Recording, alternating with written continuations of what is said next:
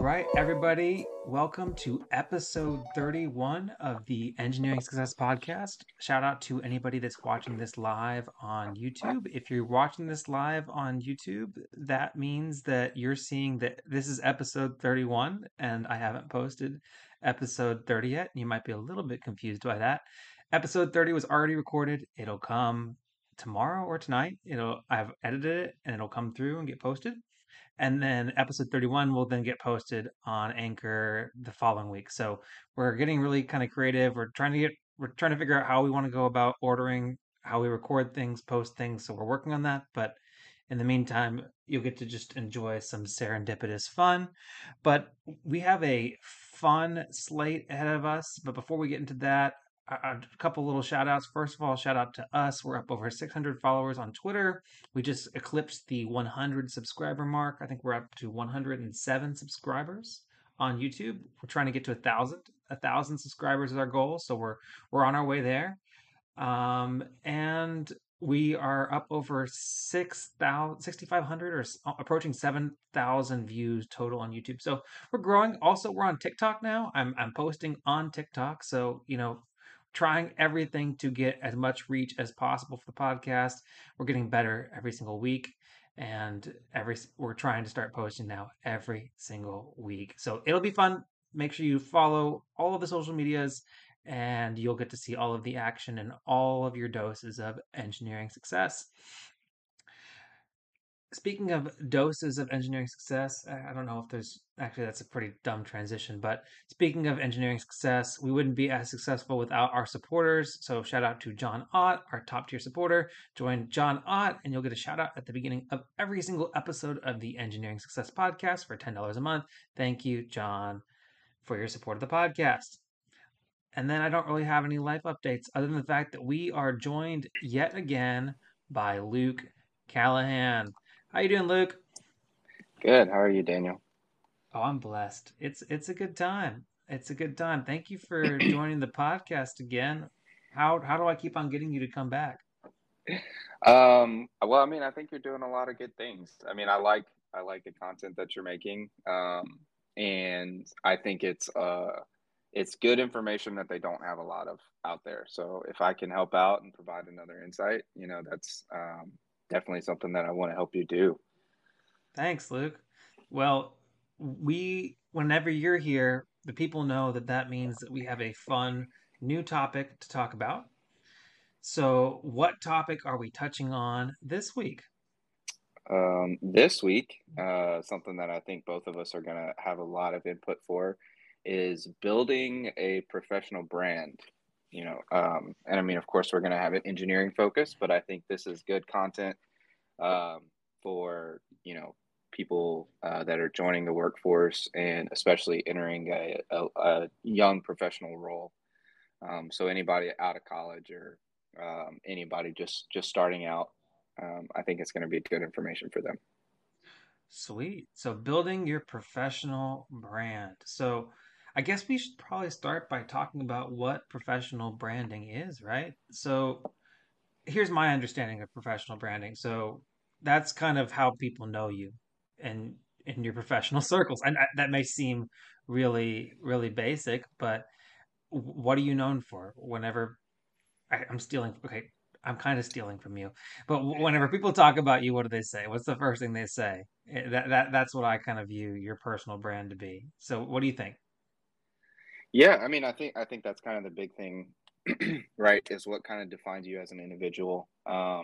And whenever people, I guess, see you or they have an opportunity to work with you, or even just, um, information that's transferred over from somebody, if you're switching roles or if, somebody's, talking about bringing you onto a team, they say, okay, well, what is this person like? Is he a good worker?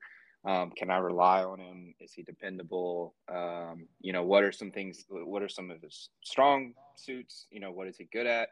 And what are some of the things that we can expect him to kind of fall short on? So I think that's really what branding is, and kind of what you want to, I guess, like label yourself as.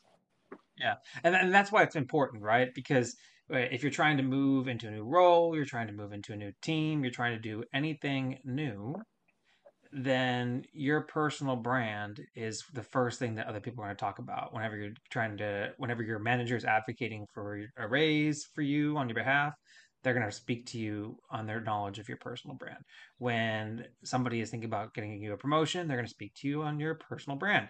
Whenever you are pitching yourself to a potential new employer, you are pitching your personal brand. So having a good understanding of what your personal brand is and being self-aware of what you're putting out there, I think, and you can chime in here, but I think is extremely important for your career. Yeah, absolutely. And I think it's something that a lot of people don't necessarily think about, right? Is whenever they start, a lot of times people are just focused on output and productivity. Mm-hmm. But something that you want to focus on, especially early in your career, is what you're known for, what you're known as, and building something that you can continue and take with you the rest of your career, right? You want to limit the number of blemishes or the I guess the things that people are going to say about you that don't necessarily put you in the light that you either want to be seen as or put you in a bad light that's going to be really limiting for you in the future. Exactly. So we've talked about the importance of a personal brand, but maybe we should just back it up a little bit and talk about what we talked about. We kind of glossed on what a personal brand is, but let's talk about brands. So we got Nike. What's their personal brand? Right. Yeah. So, I think nowadays we're definitely in this environment where with like Instagram and with all these different things, Yeah. people are really pushing mottos and they're pushing brands, so I mean, you think about it and it's like, what is that brand known for? Right. And typically it comes out as like a motto or a slogan. So with Nike, it's like, it's just do it. Right. Adidas, nothing is impossible. Disney has one where it's, first think, second believe, third dream, and finally dare, right? And they Oh, want to, interesting. yeah, and they want to push, and they're trying to create a world where, magic seems like a reality.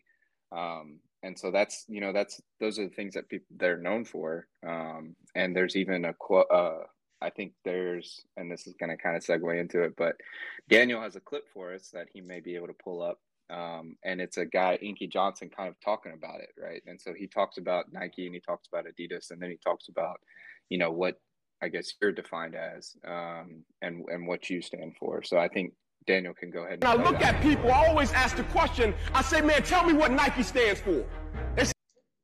You know what? I thought I had it, but I am not sharing it yet. Let's try again. All right, let's try again. Here we go. I'm gonna turn down the volume. It started playing on its own. I don't know why I did that. All right, here we go. When I look at people, I always ask the question. I say, man, tell me what Nike stands for. They said, oh, Ink, that's easy. Just do it. I said, tell me what Adidas stands for. Oh, Ink, that's easy, man. Impossible is nothing. I said, now tell me what you stand for. I said, when people look at you, do they think excuses? When people look at you, do they think victory? When people look at you, do they think that's a person that's going to give me everything they got, not on some days, but on every day, and it's not going to be predicated upon if I feel like it, because I think we all know if we only worked on the days when we felt like it, none of us would get much accomplished. I'm speaking of the commitment that says, I am going to stay true to what I said I would do long after the mood that I've said it in has left. Perfect. Yeah. So why did we show that video? And again, I'm super sloppy with these transitions, but we're gonna get there. Yeah, it's a part of the learning process. Exactly. Yeah, but as you kind of saw in the video, so like he talks about it, kind of the same thing. He says, what does Nike stand for? Oh, that's easy. Just do it. What does Adidas stand for? Nothing is impossible. And then he brings up, what do you stand for? And then he kind of builds on that with, whenever people see you, and he's an inspirational speaker or motivational speaker. So his are going to be a little bit more towards, what you're like as a person. And so he says, whenever people see you, what do they think? But I mean, it's a similar concept, right? So like whenever people, hear about you joining a team or being on a project or whatever, it's like, is that somebody that I'm excited to work for or work Hmm. with? Or is that somebody that it's like, oh, I really wish that we had gotten somebody else. It's, the same way that maybe you would think about athletes on like a fantasy team. It's like, is that a guy that's going to be dependable? That's going to get me a lot of fantasy points, or is this somebody that like he's like I just needed to fill up a running back 2 spot, and so I just picked Yeah. up somebody, right? And so it's somebody that's gonna, ride the bench, or maybe I can trade him out and get somebody a little bit better, so it's what are you like? What do you bring to the team? And we want to focus on bringing something that is going to provide value to a team, or to whatever situation that you're in. Yeah. Okay, so what are the things that go into building your personal brand? I think that one of the most important things is we've touched on it briefly, but it's your personal values, right? So, and how do these values come through in your work? So if your personal value is perseverance, that's one of my personal values, then the way that that comes through in my work is that I'm not going to be the first one to just drop something. And if I'm working on something and I have a task that I know is I'm capable of doing and it's a task I need to get done, then I'm gonna persevere to make sure that that task is done. I'm not gonna just drop that task and say, oh, it's not possible. So Right. what are some of your personal values and how do they relay into what you do on a daily basis at work? Yeah. So I mean, I think whenever you start thinking about what you bring to the team, I think you want to try and avoid the things that are pretty like cliche, I guess. So I mean, I'm thinking specifically with engineers. So everybody with an engineering degree, they have some sort of credibility towards their intelligence level, or towards the amount, like, their ability to learn. So you want to try and focus on like the intangibles, right? The things that you can bring to the table that you may not necessarily get out of like a degree, Yeah, right? So for mine, I think mine is I guess relatability. So I think whenever people interact with me, I think they see like a someone that has a lot, like interacts really well with people, and can make people feel comfortable. But also they can tell that I'm excited, and that I want to work with people, right? I yeah, want to drive towards the end goal of helping everybody out. And the other thing that I would like to think that I'm known for, that I'm good for, is quality of work. That was always something that was really hard pressed whenever I was getting my engineering degree, and that was always something that I probably worry about a little too much. Right? Is that yeah, I want to be conscious of the work that I'm putting out and the deliverables, but because whenever that's like the biggest thing. That people are going to notice you for, right? So like the yeah, work that you do, that's potentially going to get passed up the chain, and somebody that doesn't even know who you are is going to see that and say, "Oh, this is we can't use this, right? Like this is unusable, or this isn't any good, and we're going to have to redo it." So I try and be in a situation where it's like they look at it and they say, "Oh, this is really well done. This is something that we can use, or this is exactly what I'm looking for." So I think that's something that I deliver to the table, or that I bring to the table. so that's your personal value is high quality of work Yeah. and your relatability. And that kind of Yeah. translates into the next thing about the next biggest part about your brand is what is your unique value proposition? So yours is that somebody can always I mean, it's crazy to say that maybe this is unique, but yours is that they can always expect a high quality piece of product. It's gonna be professional, it's gonna be that is your one of your unique value proposition, but it's taking in the aspects of your personal values and your background, your education, your interests, your career goals, your skills all together, and then your that all comes together and forms your unique value proposition. So one of my unique value propositions is that I have a very, I guess, a wide lens understanding of the context around the things that I'm working in, but I'm able to work in a very narrow work scope. And I don't know how better to describe that, but one of my unique value propositions is earlier in my career, I have a very good breadth of understanding of the way things work in a larger sense. So and that's from the roles that I've worked in. That's the people that I have worked with in my roles and responsibilities, and then my ability to then communicate those things is a function of my education and my background. So that is what I've pulled together as one of my unique value propositions. What would you say is your unique value proposition that goes into your brand?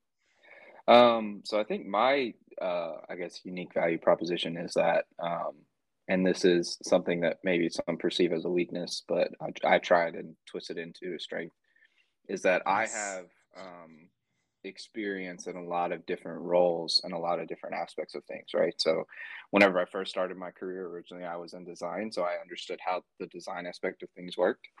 And then after that, I, was actually out in the field working, as just, like a skilled laborer, trades craft kind of person. So I got to see how working places performed and how, I guess work is actually done, right down to a foreman and a journeyman or a helper level. Yeah. And so I understand like how they think and what goes into it.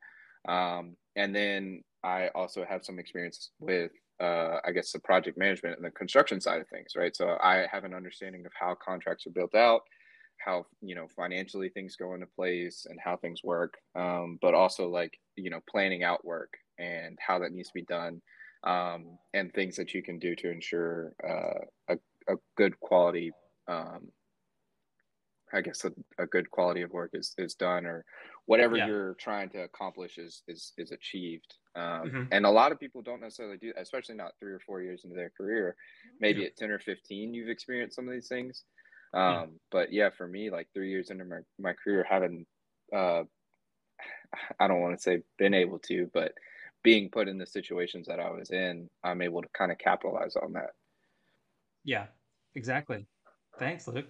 Yeah. So yeah, so we know what a brand is. Our values drive our brand. Our values contribute to what our unique value proposition is, and then overall that together kind of builds the overall identity of what our professional brand is. So what kind of engineer you want to be known as is Luke's talked about precision, timeliness, quality of work, preparedness, good communicator, and I mean team player. I mean, ideally we want to be all of those things, but focusing on demonstrating those things, focusing on sorry, I got a notification that the stream was fell apart, but it's back together. All right. But focusing on those specific character traits of a worker contributes to you then building your professional brand and being a positive brand that other people talk about. And now that we've built our brand, I think that there's some action items right around brand building. So the first one I think is by advocating for yourself, right? So not only do you have to work on your brand, but then you have to kind of push your brand. So what does that look like? So for me, that looks like knowing when your promotion cycle is and whenever your merit increase cycle is. So most companies have promotion cycles and merit increases. So at any point in 1 year, you could be eligible for both promotion and merit increase. And part of that is advocating based on your brand. So collecting those data points and like, hey, my work product has been really high. I've gotten feedback that my work product is really high. So and kind of pushing that up to your manager so that your manager either knows that you're eligible for a merit increase, or maybe using those things to advocate for specific positions that you want to get promoted into. So personal being a personal advocate is super important, and having a good understanding of what your professional brand is will then equip you to be a better professional personal advocate for yourself. Yeah, absolutely. And I mean, also, I think, and this is going to be kind of into your next point, but that's also a good opportunity for you to get some constructive feedback. Not only, I think you should have some sort of self-assessment of that. So you should be aware of like what you're good at, what you're not good at, but also, kind of the route that you want to take, right? So if you want to be, and I guess this is kind of where you want to take your career, right? So like if you, are looking to take your career into being, like if you are really good with design and that's kind of like the route that you want to go, like you want to be a senior PE or a lead engineer or something like that, like you have to, build a brand around, the quality of work that's being performed and, the success of the design that you're getting into. If you're looking to be a manager, then you have to, potentially like look into branding yourself and putting yourself in a situation where you can take on responsibilities with other people, where you can develop other engineers around you. And so I think you have to do a little bit of a self-assessment of yourself. But also, going back to that, like that's a really good opportunity for you to get some constructive feedback, right? Some Yeah. constructive criticism. you can talk to your manager and say, hey, what are some things that you would like for me to see me work on as an engineer, as a person, as a team member. Do I play well with others, right? Like if I'm in a meeting with somebody, am I just condescending towards people, right? I mean, Yeah, and sometimes like you have to, you're not always going to be around engineers.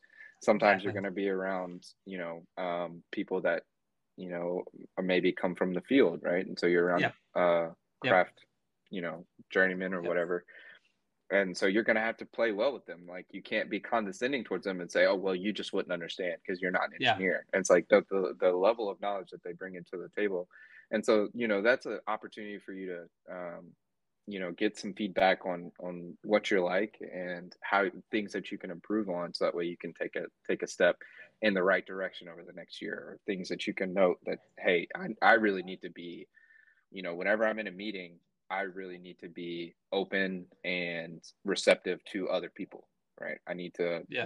not look at them in a poor light, but say, hey, let's see what they bring to the table and let's work with them, right? And put yourself in a good situation. So, Exactly. And that that assessment process comes through you either through your corporate performance and development program doing that self-assessment, or if your manager is not really the mentor that you need for that, then identify another mentor that you can do that self-assessment with, somebody that's in a position that you aspire to be in, that you can kind of do that assessment with and say, hey, just like from one person to another, you've worked with me, what's your perception of me, and what are some areas that you think I can grow in to kind of grow into where I want to be, because you're advocating for yourself where you want to be, and then the people in that position can give you feedback on how you get there. So yeah, I think that, thank you, Luke, for bringing up this topic. Personal branding is exceptionally important. The brand is important because it's how people know you. It's how people talk about you, and it's your avenue to career growth. So thank you, Luke, for bringing up this topic. I don't have any other things to say about it. Any other closing comments from you on the importance of a personal brand or a professional brand? I mean, I think the big thing is just don't get too caught up in just the deliverables, right? Remember that you're, like, one of the things that you offer or bring to a company is also who you are as a person. So do remember that whenever you're going through and you're developing yourself as a young professional and a young engineer. It's like, hey, I bring more to the table than just somebody that can output work, right? I'm a human being and I provide certain insights, and I have certain things that people are going to look for. And also, again, back to like the self performance thing and the mentorship. Um, I think that is a really good opportunity, right? Is to ask your mentor, ask somebody that you work closely with. But I think also, reach out to other people too, right? Other people that you work with, and say, hey, like whenever you work with me, like, what do you think? Like, what do you think I could improve on? What do you think I do Interesting. well? What do you think I not do well? Right. So for instance, like I was working, whenever I was a project engineer, I worked on I guess, the concrete side of things, or I worked with structural and foundations.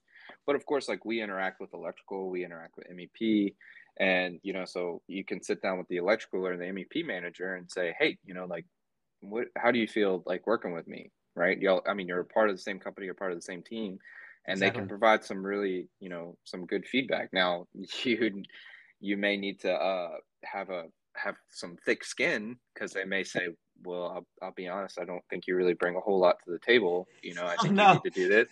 Yeah, and I mean, that may just be because you're young, or I mean, they can say, well, we see that you're bright and that you're intelligent, or I know that you're bright and you're intelligent, but you don't seem to take a lot of initiative, right? Or you don't seem to chime in whenever it's appropriate. And I think you need to have a little bit more confidence. And all those are good things, right? All those things are things that you can work on and that you can improve on, because Mhm. they're giving you good feedback. They're saying good things about you, but you're Yeah. not capitalizing on what you have to bring to the table. So I mean, I guess just remember those things, and just remember that you're developing as a person and an engineer just as much as you are trying to refine your ability to be productive and produce work.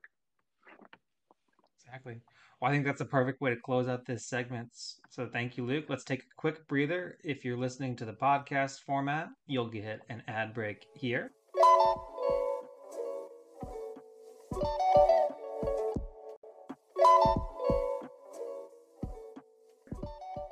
And then we'll come back here. All right. So now that we have done our intro segment, our recurring segment is, as always, this week in LinkedIn Lunatics. So our first one is a double whammy. I'm calling it This Week in Elon Simps. Um, so we have in my opinion, a double lunatic here. So let's see what I found. So here we go, Luke. First one is, I'm sure it is as simple as employees being lazy. So this is a person, we've blurred out their name. They have, somebody else blurred out their name. They have come up with this hypothetical conversation that says, hey, Elon Musk, hey team, we're going to have to work hard. Twitter employees, what? That's so crazy. I quit. Elon Musk, nice. All my lazy, complacent employees are out of here, and now I can build an absolute powerhouse with the best of the best. Twitter employees who quit. Yeah, I quit my last job because our CEO said we had to work hard. So anyway, I think I'll be a great fit for your organization. And then here's number two. Again, people just keep on coming up with these hypothetical conversations that they think happened between Elon. Uh, Twitter engineer, what is this thing called work? Elon Musk, we pay you $300,000 per year. In exchange, we expect you to write code. Twitter engineer, that's unfair. I thought I was getting paid to do nothing. Elon Musk, not anymore. Twitter engineer, I quit. All right, so it seems like people just have this perception that all the people that no longer work for Twitter anymore just did not care about working. What do you think, Luke? I mean, I don't understand. Like, people have different opinions, and people can float on different sides of the aisle on whether or not they think that Elon Musk is doing a very good job.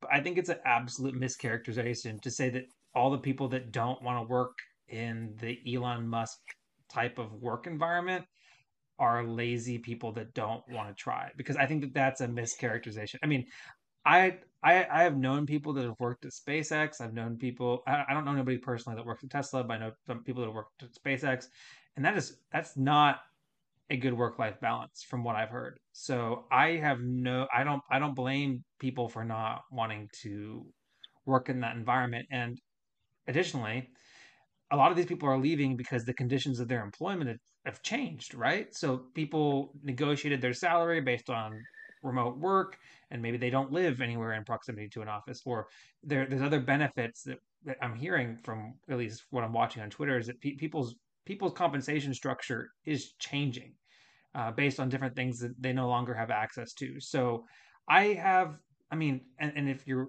hours are you're working go up and your compensation doesn't change, then I have no aspirations, no aspirations against anybody who's leaving that environment. However, I will say that I do think there's a recession coming, so maybe going out on the open job market right now, maybe not the best thing, but I don't know.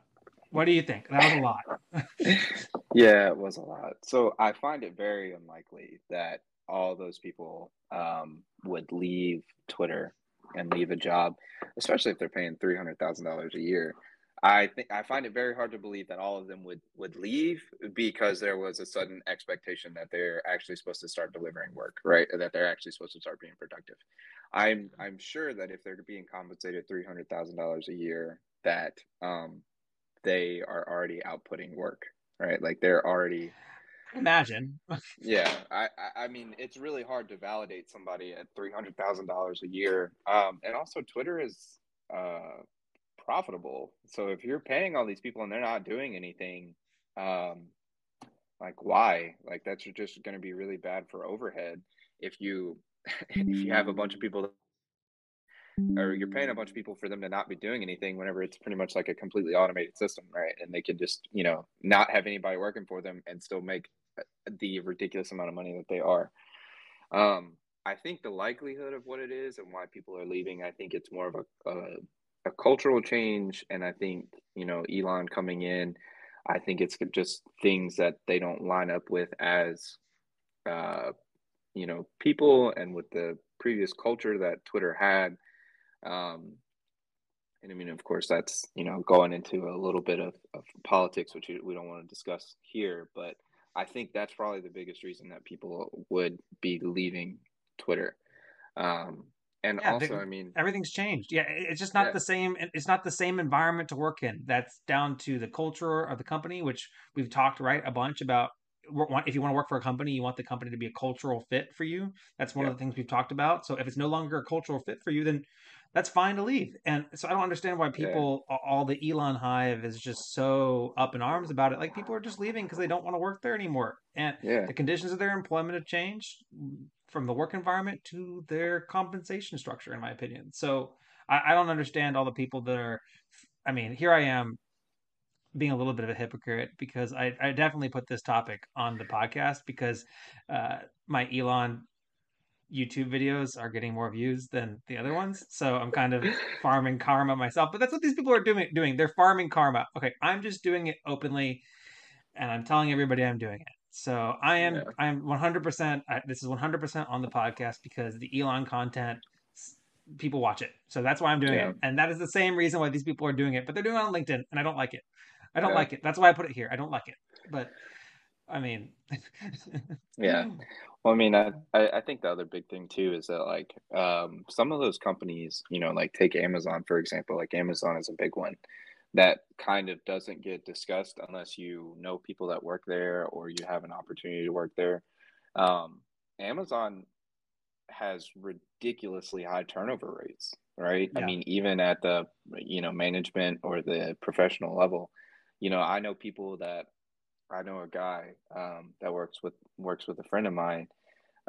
He got an offer at Amazon, and it was like a 30 or 40K pay increase, and he's like, "Well, absolutely." I mean, he was already making a lot of money. He was working for one of the big oil and gas companies, and nice. so he had the opportunity to jump over to Amazon, and his mindset going into it was, "Okay, I'll work there for 2, 3, 4 years with the understanding that it's not very good with my work life balance. It's not where I want to be for the rest of my life. Yeah, But I'm going to make a lot of money. I'm going to get a lot of experience, and it's something that's going to be a resume builder." And I think, whenever people first started with Twitter, they had the thought that, okay, this is going to be something that I can make a career out of, right? I can yeah, be here for 10, 15, 20, 25 years, depending on whenever they came in and started working for Twitter. And now, I'm sure Elon, as you kind of mentioned with SpaceX, it's going to be a little bit of a similar thing, right? Where he's just going to make them like workhorses, and they're just going to be expected to work potentially, 50, 60, 70, 80 hours a week. And it's not going to be good for the work life balance. It's like, look, I have kids at home. I have, a wife that I actually want to spend time with and yeah, live life. And so it's just not a cultural fit. And I think the big thing that people are hung up on is the fact that these Twitter employees are making a lot of money, and they're stepping away from it due to, reason like people can't fathom it, right? Because people are stuck in this world of like, well, I make $80,000 a year. I would do anything for a $220,000 pay increase. But, whenever you're at that point, there's a good chance that even if in a world where you are making $300,000 a year, you could probably step into another role that's going to pay you somewhat similarly, and you'll have that better work life balance. So why exactly, would you continue to work exactly, yourself to death whenever you have exactly. this opportunity somewhere else? Yeah, exactly. And I'll close with this. Um, Elon, Twitter CEO of Twitter, like it or love it, he's the profit decision maker, right? He owns Yeah, profit and loss, so he is as a CEO or whatever role he's appointed himself. But he's majorly influencing profit and loss, so he's making profit and loss decisions for Twitter, the company, and Twitter, the employees they are their own corporations. As employees, you're your own corporation. You are trying to maintain profit and loss for your household. So all of the people, just like Elon Musk, has the ability to do whatever he wants. They have the ability to do whatever they want as well. So yeah, Elon Hive, chill out. yeah, But anyways, that's what we're all doing is we're all farming karma after Elon because he sells. All right, so I give them 10 out of 10 for LinkedIn lunatics on LinkedIn. Luke, can we chime in with the score? I mean, I think it's pretty high up there. I mean, also the fact of it, the truth of the matter is there's a lot of speculation here because they don't have all the details. I mean, they're just hearing, like through the grapevine, it's probably a fourth, fifth, sixth, seventh source. Yeah. And so it's all been like convoluted and all like out of whack. But they don't have all the details. They don't know like the truth of the matter. So they're just making a very generalized statement, which is inappropriate. So yeah, I would say 9 or 10 because you shouldn't have an opinion on it unless you're directly involved. Amen. All right. Let's go into the next one. This one says, my first startup was acquired by Oracle. My second startup was acquired by Dropbox. My third and current startup is valued at more than 1 billion. My co-founders and I have used the same set of principles to start all three companies. 1, find a problem that's huge and painful. 2, understand that problem more deeply than anyone else. 3, assemble a team that's uniquely qualified to solve that problem. And 4, never stop talking to your customers. And this was posted in LinkedIn Lunatics. And I'll give my first take. I don't think this is really much of a lunatic take at all. I mean, it is written like a LinkedIn lunatic post where we got all these lines, but I guess the algorithm says that people on LinkedIn can only read things that are one sentence and then space and then one sentence and then one space. Apparently, maybe that's just the algorithm. So he's definitely trying to farm some karma and maybe push his startup. But I mean, I think these are pretty generally good points, advice for they're very basic, but they're good points. And this whole comment that I think this guy likes to sell his startups. I mean, shoot, I mean, he looks like he's doing a pretty good job of it. So, yeah, like I Yeah, guess so. I mean, I have no negative impressions against this man for being able to very successfully sell his startups. I mean, good on him. I wish I could do that. yeah. I mean, that's some people make a profession out of doing that, right? I mean, like Yeah. look at all the people that go on like Shark Tank, right? They invented. I mean, theirs is a product typically, right? It's some sort Hmm. of invention or some sort of conceptual idea, and they're well, that's what they're doing, right? They created something, now they want to sell it to somebody. They want. I mean, sometimes they sell the whole thing. Sometimes they're only selling off 10%, but people make a profession out of with out of startups, right? And so what he's doing, I think that's it's very generic, but Yeah. I think if you can find that, like if you can find a situation where you do find a problem that's huge and painful, there's a lot of money in products that will make ease of use or user interface significantly easier or streamlined. There is a lot of money to be made there. So if he can find a problem, understand that problem, and then pull together a team that can solve it and sell it off.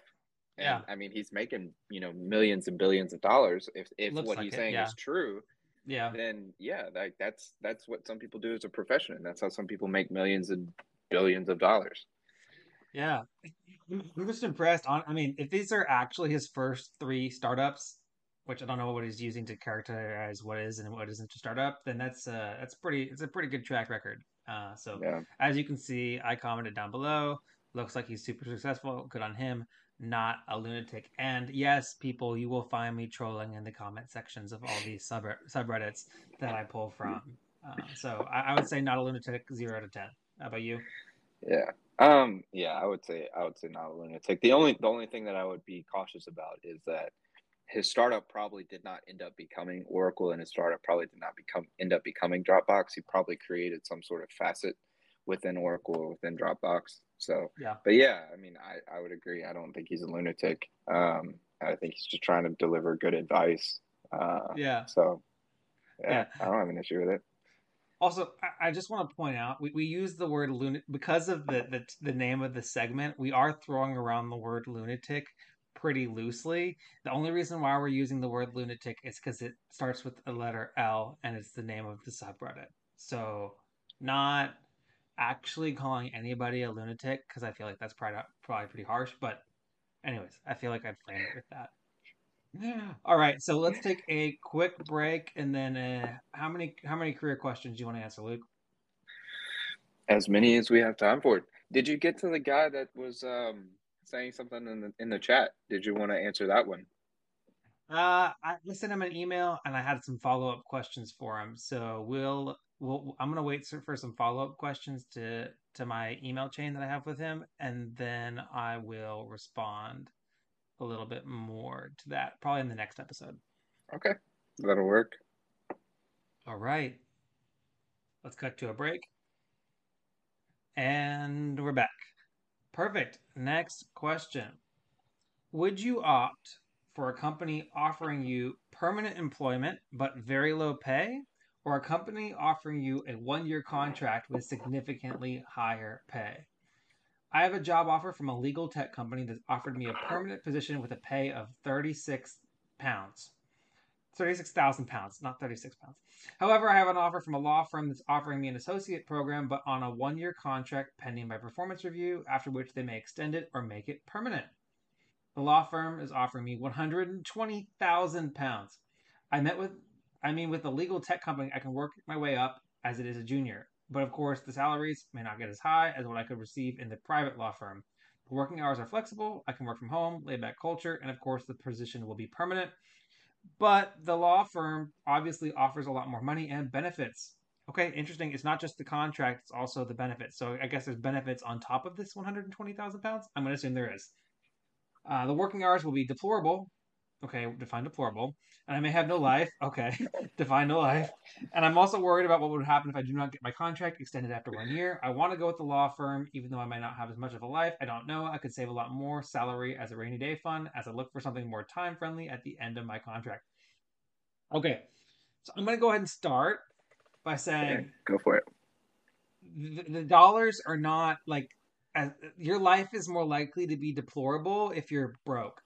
And like I mean I think that like making 3 times as much money is I mean the work environment would have to be so.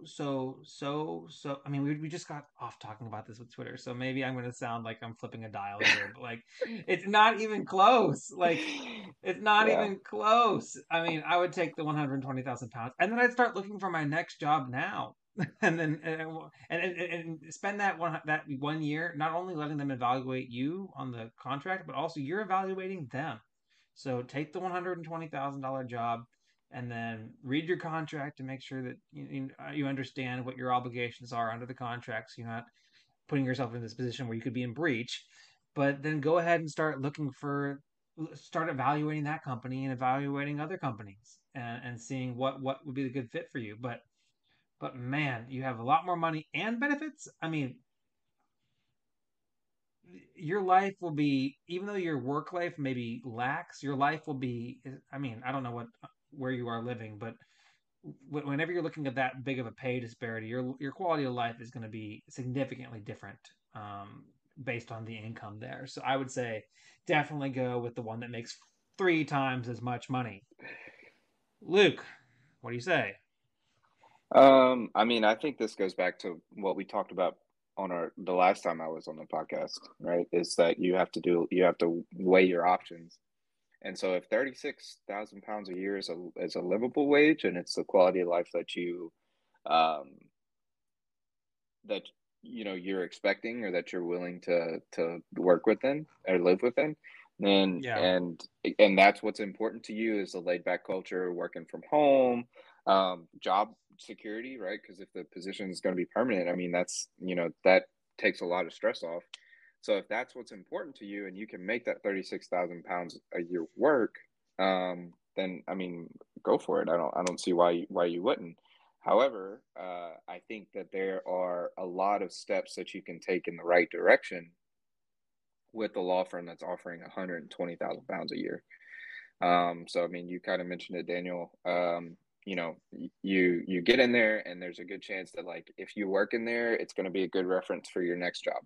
So you get in there, you work there for a year, and then you look at other law firms, and you look to them, so you kind of have them on the back burner, and at least right? Like, at least you can build a game plan around the fact that you're only going to be there, potentially only be there for a year. Now, I mean, if you're a good lawyer, then you yeah, could potentially have a career there.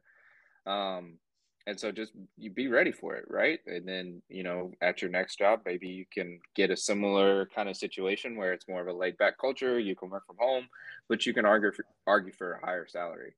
Yeah. So I mean, if it was me, I would probably take the larger salary just because I think there's more upsides than just the salary. I think it's probably connections. You're gonna have significantly higher connections, or you're gonna have just a very reputable resume working there. Um, and then I think it'll again be like good experience. But then with more money and more benefits, the life that you live outside of work is going to be significantly better for you. Yeah, you may not have much of a life, and it may be like long hours. And I'm sure as a lawyer, whenever you say long hours, you're looking at 14, 16 hours a day for 5 to 6 days a week. But whenever you get those weekends or whenever you get those days off, you can have the chance to travel. You can have the chance to, get the things that you want, or have a nicer place to live, or buy a house sooner and all that kind of stuff. So I mean, that's the one that I would go for. But Yeah. I mean, ultimately, I can't make that decision for you. I can just give you advice on what I would do or the way that I would look at it. So Yeah. And I'd also look at it in this perspective, and I'll close with this. No job is permanent. So yeah, they say yeah, it's permanent employment, but I mean, they could easily dismiss you. I mean, unless there's employment laws that are different in the country that this person is in that I'm not familiar with. But I mean, you could just as easily get fired from, yeah, yeah. So I mean, unless there's employment laws at play here that I'm not aware of, then take that into consideration. But yeah, there's just a significant opportunity cost here by choosing the 36,000 over the 120,000. So I would yeah, say take the bigger money. And if worst case scenario is just for a year, so spend that entire time evaluating whether or not you want to renew with them yourself after that year. Because yeah, I think it'll be a lot easier for you to find another $36,000 a year job. It's going to be a little bit harder for you to find another $120,000 a year job. But when you make yeah, that money, then you're also setting that standard that this is my compensation level. This is the kind of compensation I expect, and absolutely. you can kind of leverage that a little bit better whenever you're moving throughout your career. So that's what I have to say. But I wish you the best of luck. And And save that money, save that yeah, extra money. save that money. Exactly. Don't blow it, because then what? Yeah, because then if you can't find work for 6 months, you have something that you can lean back on. Yes, sir. All right, next one. How do you manage to leave work at work? I'm about 4 years into a mechanical engineering career, and I'm struggling to walk away at the end of the day and not keep working on it in my head all night. Part of it is that I know what the next step is and can execute it to a point that I just need to write it down in the morning. The other part is that I'm afraid that I'll forget what that next step is unless I just knock it out, even if I write down what the next step is before I leave. What are your tricks for being able to walk away from work? So I'll give a little quick answer, and then I'll hand over to you, Luke. So I kind of use the last thing that I do before I leave work every single day, and this is my activity that I do before I shut down, is I kind of do a debrief on my day, the things that I've accomplished that day, and so that way I can effectively remember what I did and explain it to anybody else if anybody else has any questions. And then I also do a notes, like say, here's the things that need to get done tomorrow, and kind of give myself the notes that I need to frame things up. And that's my last activity of the day. I frame in a little bit of time at the end of the day before I shut down that I actively focus on planning for my next day and what else I need to do by the end of that week and all my other upcoming deliverables. That's the last activity I do every day, is planning what I'm going to do the next day, so that way I can kind of step away from work. What do you do, Luke? Yeah, I mean, I think, I think you just have to kind of, one, come up with a process like what you're talking about, Daniel. I think you have to come up with a process that allows you to leave work at work.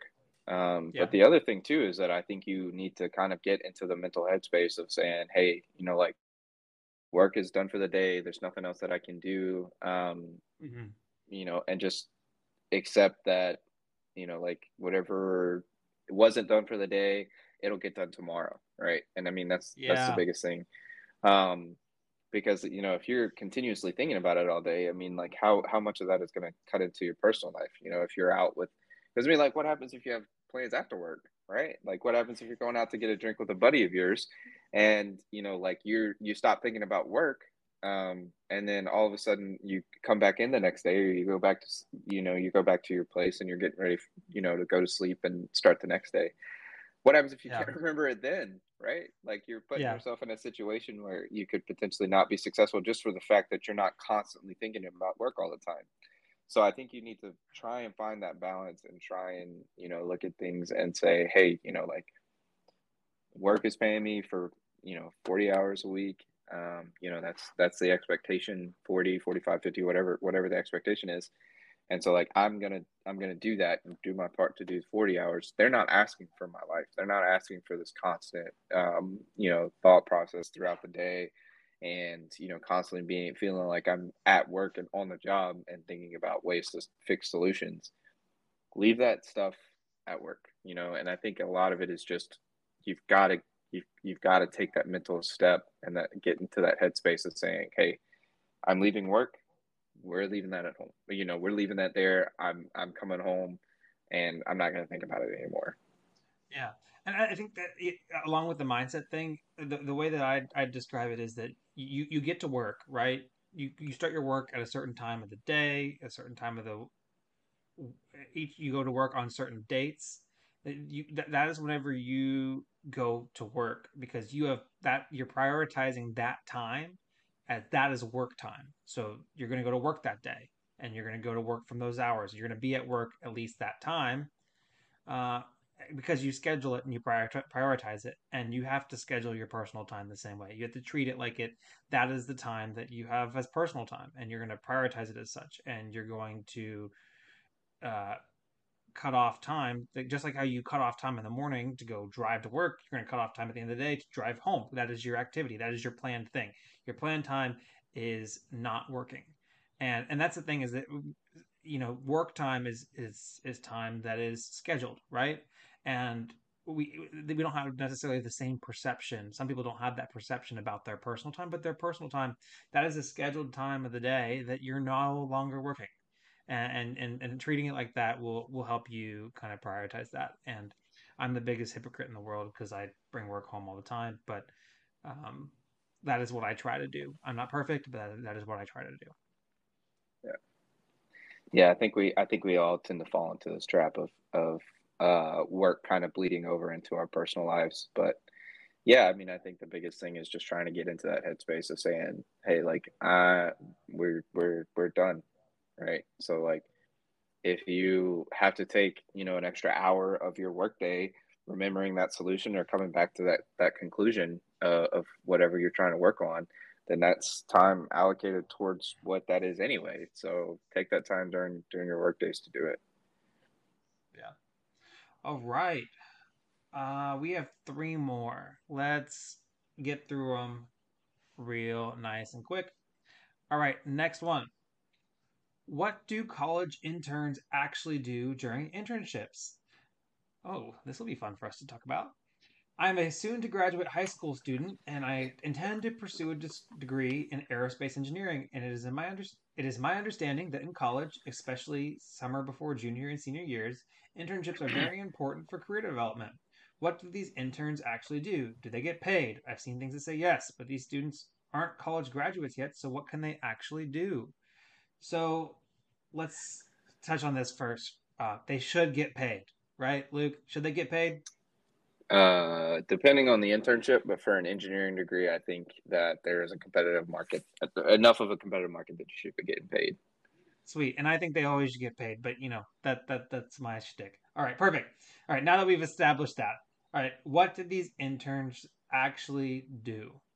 So let's talk about what we did in our internship. I'd say it was a mix of tasks that we had assigned to us, tasks that we demonstrated interest in and then got put onto ourselves, and then also generic intern specific things.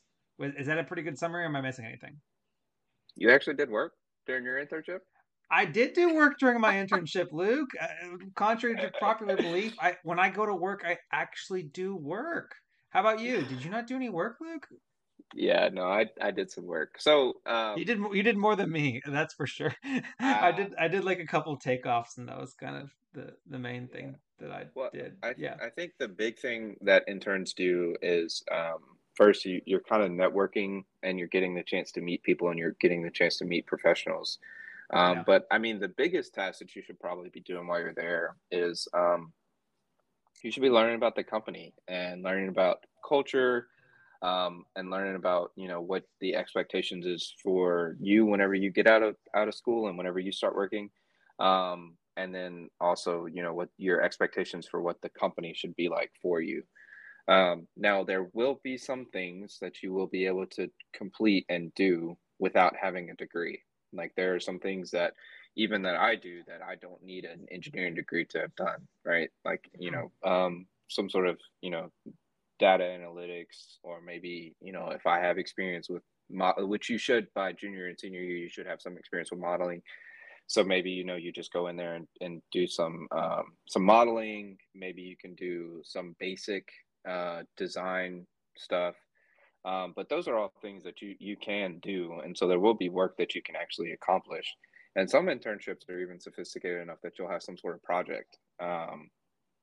And so That's I've ours. Yeah. Yeah, and so I'm sure I don't know, maybe I don't remember the exact plot of the movie, but the one with Owen Wilson and Vince Vaughn whenever they went to intern at Google, like I they don't had a remember that project. one. What's it called?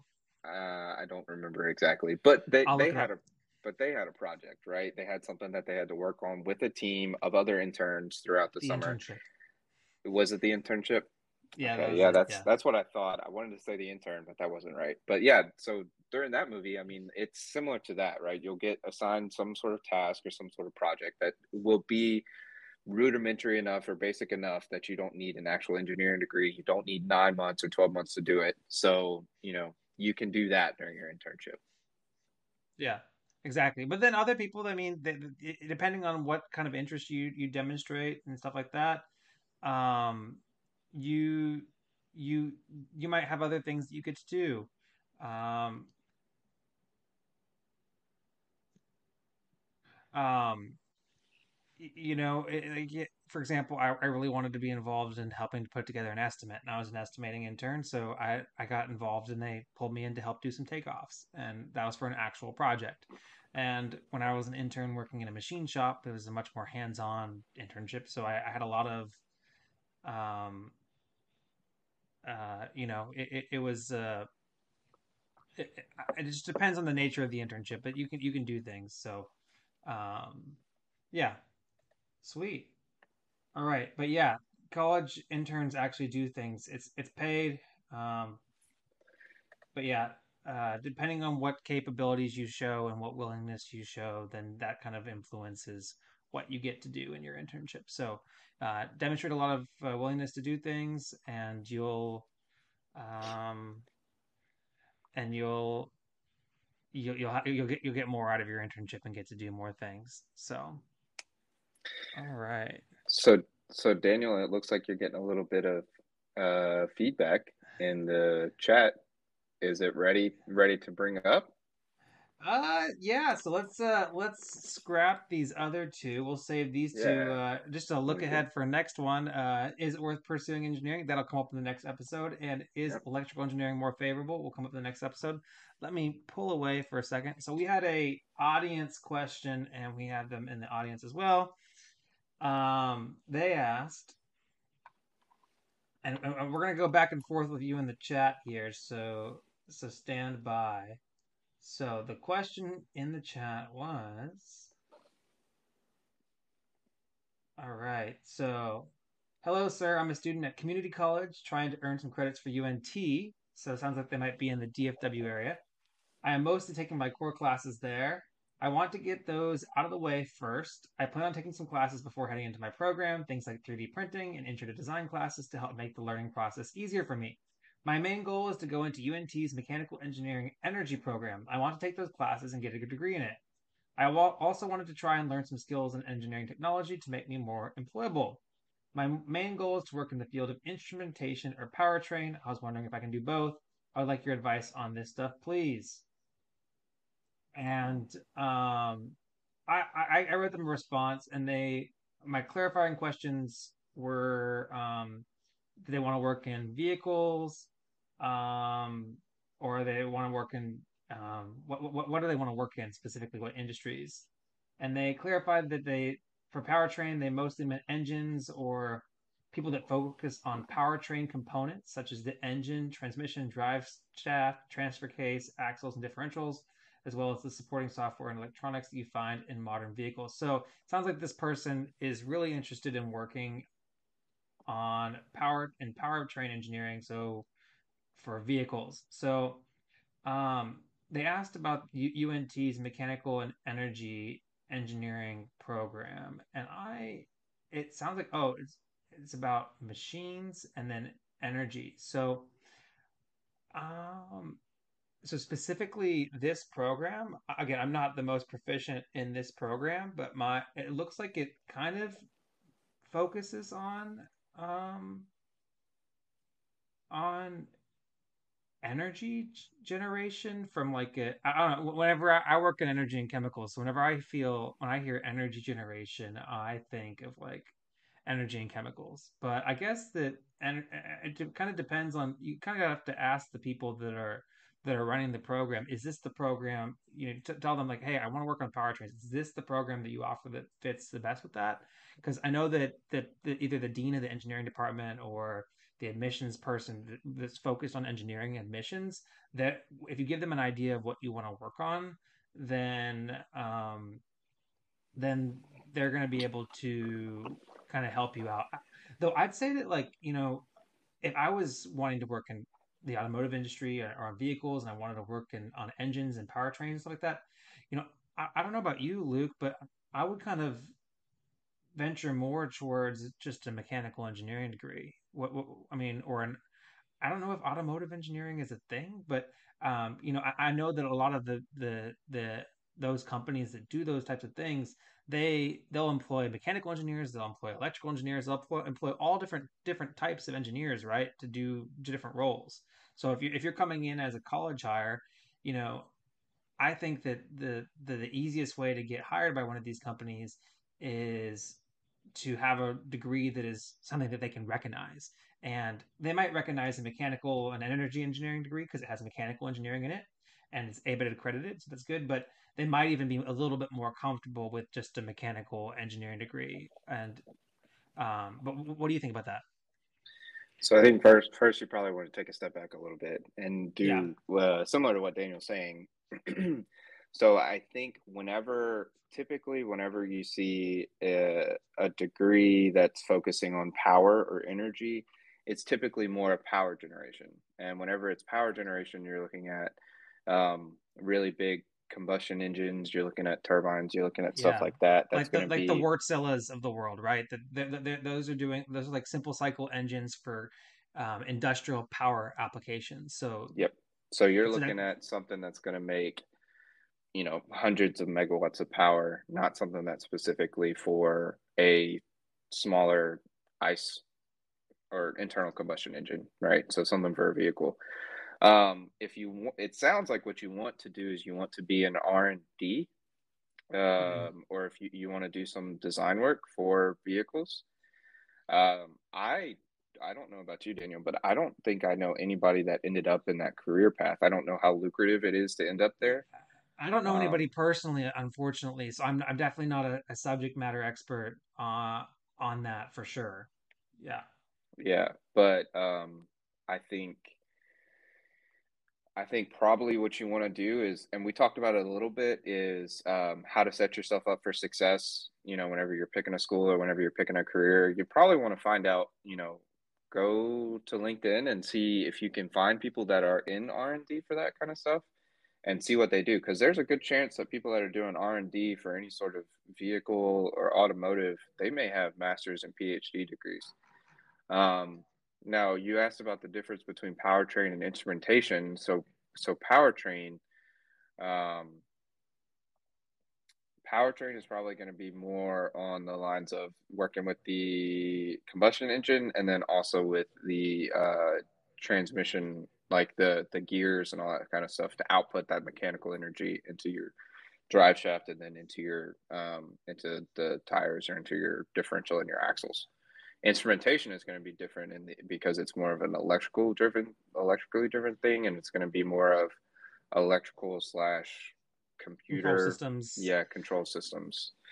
Yeah. Um, so I don't know if there's something I don't know if there's going to be a degree that can be all encompassing for both those things, unless you want to get a mechanical engineering degree with the focus on you may have to get something that's not even necessarily focused on power. You may want to get something that's more focused on the power transmission part of it. So something that's more focused on statics and dynamics and that sort of stuff, as opposed to the thermodynamic properties of what's going on within that combustion engine. But I don't know if there's something that you can do that's going to be that as well as tie in with a instrumentation degree. And if you do, that's going to end up being probably you're going to have to get a mechie degree and an electrical engineering degree, or you're going to have to No, get. no, not both. Come on. No, but I you can I take mean I think elective. You can take electives. All right. So let's back out. Let's back out. So you have to take, like, you have to take entry level. Like, for example, if you're a mechanical engineer, you're gonna take a. Did you take a circuits class, Luke? yeah, I took a Okay, circuits you class.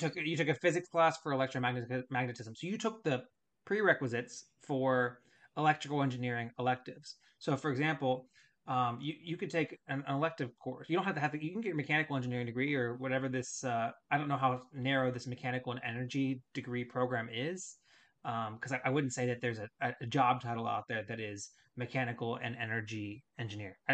There's mechanical engineers that work in the energy industry, but I wouldn't say that there's a job title called mechanical and energy engineer. Not that I've ever seen before.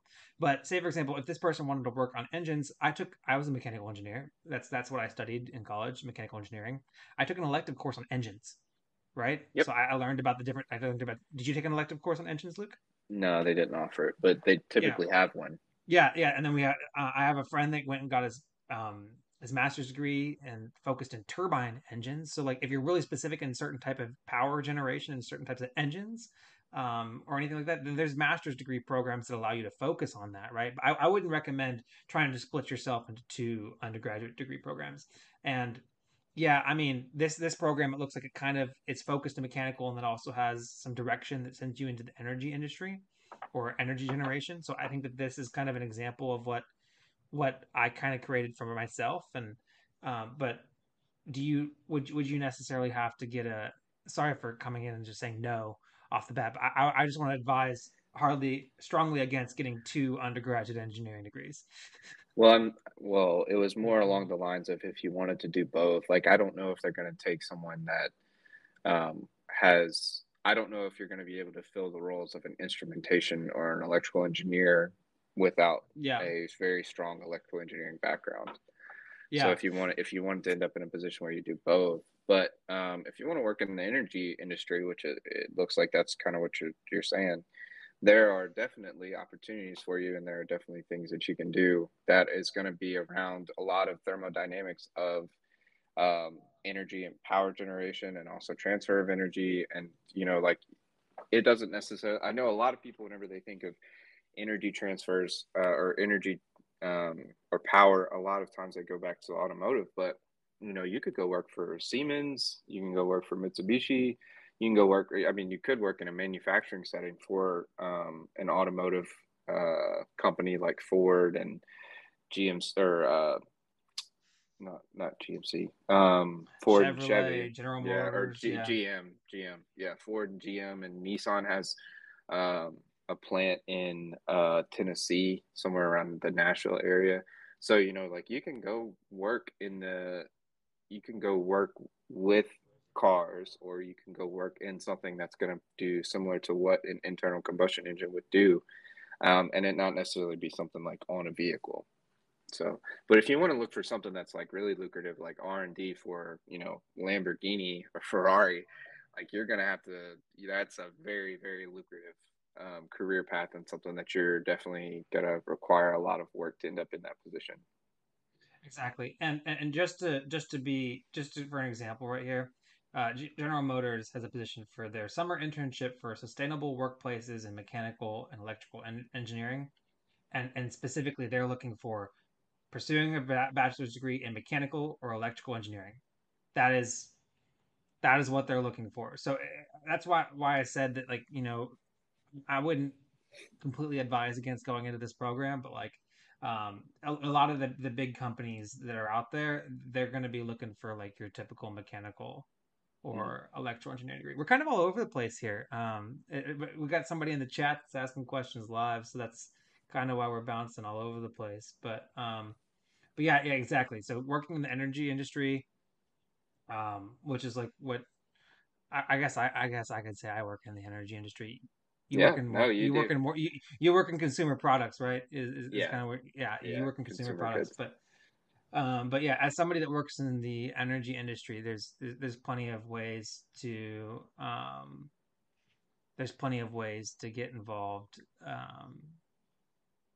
with with just a mechanical engineering degree or an electrical engineering degree. I am a mechanical engineer that works in the energy industry, but I don't do any mechanical engineering design myself, which is a whole other thing we could get into at another point in time. But yeah, we thank you so much for sending in the email and for engaging in the chat.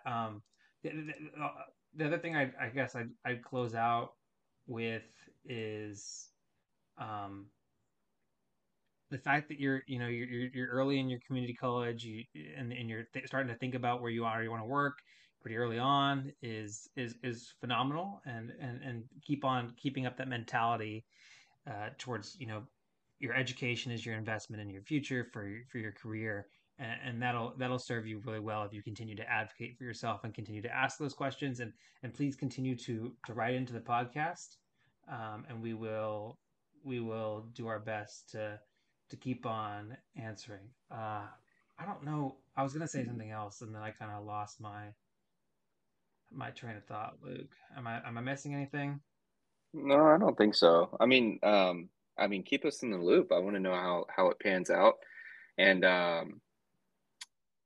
if if you do end up in one of those roles, I kind of want to see what your career path takes you down, and what those opportunities look like. So if you need any specific help, or if you're looking for any sort of specific advice, maybe there's a chance to include it in the podcast. But I'm sure Daniel will be more than willing to help out. And maybe you're looking for connections, or how to start that internship process, and looking for internships and stuff like that to put you into that field. I'm sure Daniel can help you out, and I'd be more than willing to help out too. And we Yeah, have a couple of connections too, so maybe we can provide help down the road. yeah, exactly. Okay, I remember what I was going to say now. What I do is, since you're not in this program yet, again, whenever you're applying into the program or considering, you're evaluating this program. Not only are you applying to try to get in, but you're also evaluating the program, right? So whenever you're talking to the school, ask them what kind of companies do people that get this degree tend to work in. Where do they end up going? And that kind of give Yes. you an idea of where that degree is kind of focused, and whether or not that's a good fit for what you want to do. And the other thing I'd want to recommend you do, is that go look at the types of companies you want to work for. If you want to work for Ford, if you want to work for Chevron, you want to work for Shell, you want to work for General Motors. First of all, go to their websites and look at their internships and their college hire programs. A lot of these big companies, their college hire programs are pretty explicit on what degrees they're looking for, and see if they're looking for your degree. And if they're not naming your degree, I mean, I am dead serious. I flew across the country to go to a national career fair. I interviewed with a major electronics company. By interview, I went up to their booth and I said, "Hey, I'd like to apply. Here's my resume." They looked at my resume. They said, "What is this degree?" It's Bachelor of Science in Engineering Science. I studied mechanical engineering, and they're like, "So like engineering technology?" I said, "No, mechanical engineering." They're like, "Well, it doesn't say that." And I was like, "Well, that's what it is." And they're like, "Well, sorry, we work in HR, and we're only allowed to recruit people that have a Bachelor of Science in mechanical engineering." I mean, some people, it depends on the company. And I was like, "Okay, fine, this is not the company I want to work for." But if you want to work for that kind of company, some of those companies, they have filters on your applications. They will filter you out just simply by the name of your degree. So something to keep in mind. Um, that's why I always kind of say stick with the big ones: mechanical, electrical, chemical. But I mean, you do you. I'm sure that UNT does a good job of marketing their degree and their students that are in that degree program. So, anyways, that is that's the advice on this one, and we'll talk to you more about it if we go back and forth some more. All right, Luke. You know what? We were kind of all over the place. I'd like to close the podcast out with one more question where we can actually present ourselves in a unified and organized front. So Okay. I'm going to do this one right here. This one is electrical engineering more favorable? I'm majoring in mechanical engineering and I'm satisfied with my major, but it seems like electrical engineering is currently more in demand in the field. How do you think of me transferring from mechanical engineering to electrical engineering? Here is my take. I think that's a stupid idea. Not calling you stupid, I think that's a stupid idea. And here's why. Um, whatever. But if you are satisfied and you're more interested in mechanical engineering, which it sounds like you are, stick with it because you're going to be able to find plenty. You're going to be able to find a job. Mechanical engineering is a very desirable degree. There's always going to be jobs out there for mechanical engineers. And if you're more interested in the work that mechanical engineers do, then you're going to have a more fulfilling life, career, and you're going to probably perform better because you're more interested in the content that you're working in. So why why do that? Like why why leave the thing you're interested in to do something else just because you think it is in more demand? There's plenty of demand for mechanical engineers. Don't make that decision just on that metric alone. However, if you think that the stuff that electrical engineers do is more interesting to you, then yeah, consider it. But that's my take. What do you say, Luke? Yeah, I think if you start the process of chasing down what you feel like is currently hot jobs or hot markets, that stuff changes every 5 to 10 years. And I mean, I'm sure Daniel, you're aware of this. I mean, power generation was kind of up and down. It was really hot, in the 60s, 70s, 80s, even into the 2000s, and then it kind of dropped off because everybody had what they needed. And so a lot of people were pursuing oil and gas. A lot of people were pursuing power generation opportunities.